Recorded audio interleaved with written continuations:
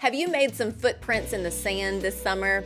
I hope so. I know for some of you, sand may not be your favorite thing. You're just fine by the pool. But if you're like me and my family, we love the beach. Sand, sun, surf, and all.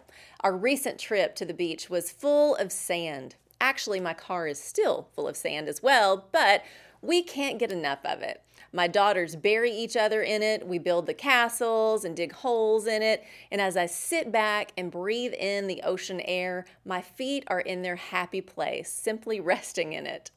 One day at the beach, me and my girls took a walk along the shore. There are parts of the beach that are easier to walk on and firm, but other parts that are soft, and you really get a workout trying to move through it.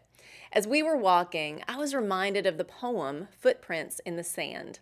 It's something I grew up with. I'm not sure at what point in my life I read it, but I remember I was young, and it really gave me a view of how God cares for me and is with me through every season of life. As we walked along, I shared the poem with my girls while we made our own sets of footprints in the sand. It was a great moment. As the waves crashed upon the shore, I shared about seasons of pain and struggle in my life and how sometimes I feel alone. But the truth I can know is that through it all, God is with me, always, never leaving me, but carrying me through. I thought I'd share the poem with you. Maybe today you need to be reminded that you're not alone. Footprints in the sand. One night, I dreamed a dream as I was walking along the beach with my Lord. Across the dark sky flashed scenes from my life.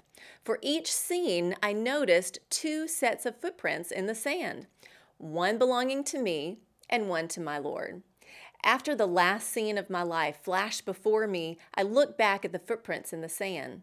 I noticed at many times along the path of my life, especially at the very lowest and saddest times, there was only one set of footprints. This really troubled me. So I asked the Lord about it. Lord, you said once I decided to follow you, you'd walk with me all the way. But I noticed that during the saddest and most troublesome times of my life, there was only one set of footprints. I don't understand why.